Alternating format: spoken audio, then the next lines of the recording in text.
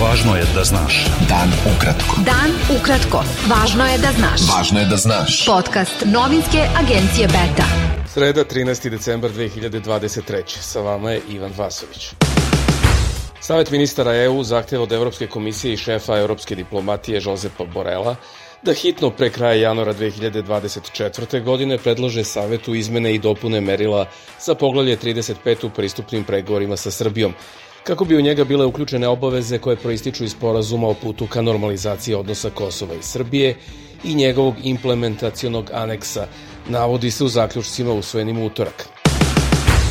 Predsednik Srbije Aleksandar Vučić zatražio je danas ubedljivu pobedu liste koja nosi njegovo ime na izborima u nedelju, navodeći da je to dobro za budućnost Srbije. Vučić je na predizbornom skupu liste Aleksandar Vučić Srbija ne sme da stane u novosadskom Spensu ocenio da Srbija neće moći da ide napred ako na izborima 17. decembra ne pobedi ta lista. Predsednik Srpske napredne stranke Miloš Vučević ocenio je da su izbori 17. decembra sudbinski. Ministar spoljnih poslova Ivica Dačić izjavio je da će i naredne godine ključni interes Srbije biti očuvanje stabilnosti u regionu i negovanje što boljih dobrosusedskih odnosa i saradnje u svim oblastima, u što su već uloženi veliki i vidljivi napori. Neupitna je naša spremnost za prevazilaženje negativnog nasleđa prošlosti i zajedničku budućnost zasnovanu na ciljevima uzajamnog uvažavanja i poštovanja, rekao je Dačić na otvaranju konferencije Svet u 2024. godini u hotelu Hajat u Beogradu.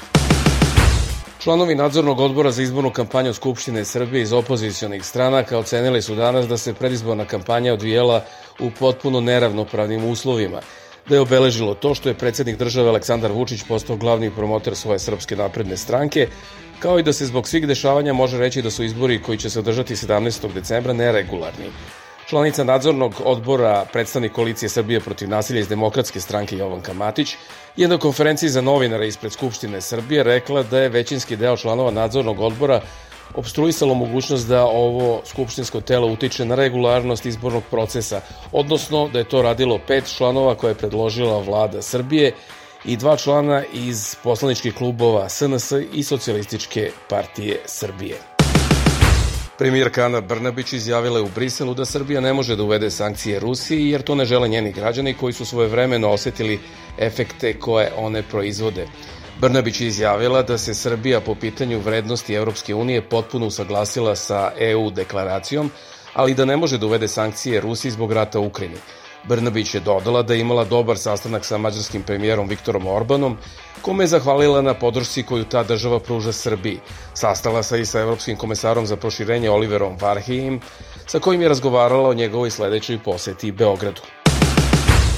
Lider stranke Slobode i pravde Dragan Đilas rekao je da veruje da će opozicija bez većih problema formirati vlast u Beogradu nakon izbora 17. decembra, ukoliko se ponovi izlaznost od prošle godine u glavnom gradu. On je u emisiji Pola sata Demostata rekao da smatra da svi glasači opozicionih lista žele smenu vlasti, ali da nije ubeđen da je to slučaj i sa svim liderima opozicije. Žensko preduzetništvo je razvojna šansa Srbije i snažan resurs novog zapošljavanja, izjavio je ministar trgovine Tomislav Momirović na otvaranju međunarodne konferencije ženskog preduzetništva Žene preduzetnice snaga ekonomije. Na skupu u Privrednoj komori Srbije Momirović je naveo da su prema programu za finansijsku podršku ženskom preduzetništvu u 2023. preduzetnice mogle da ostvare 40% bespovratnih sredstava od ukupnog investicionog ulaganja, a u devastiranim područjima čak i 50%. Bivši pripadnik OVK Hadži Šalja optužen za ometanje suda i zastrašivanje svedoka pred sudom za zločine OVK u Hagu izveden je danas prvi put pred sudiju, ali je odbio da se izjasni o optužnici.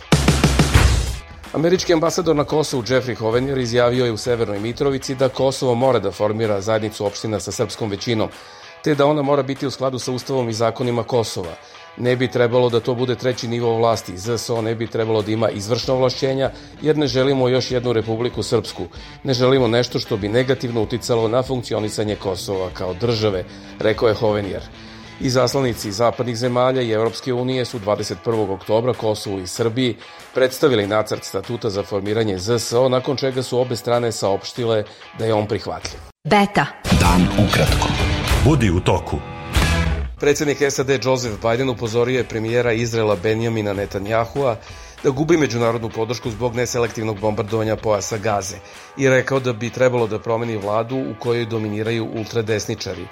Biden je označio Netanjahu'a dobrim prijateljem, ali je ocenio da ministri ultradesničari otežavaju i ponovio da je aktuelna vlada najkonzervativnija u istoriji Izraela, preneli su danas izraelski mediji.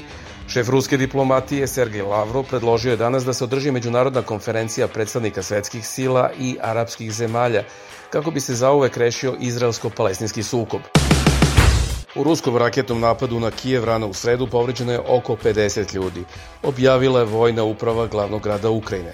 Šef uprave Serhij Popko je u saopštenju naveo da je ranjena 51 osoba, među kojima je i 6 dece.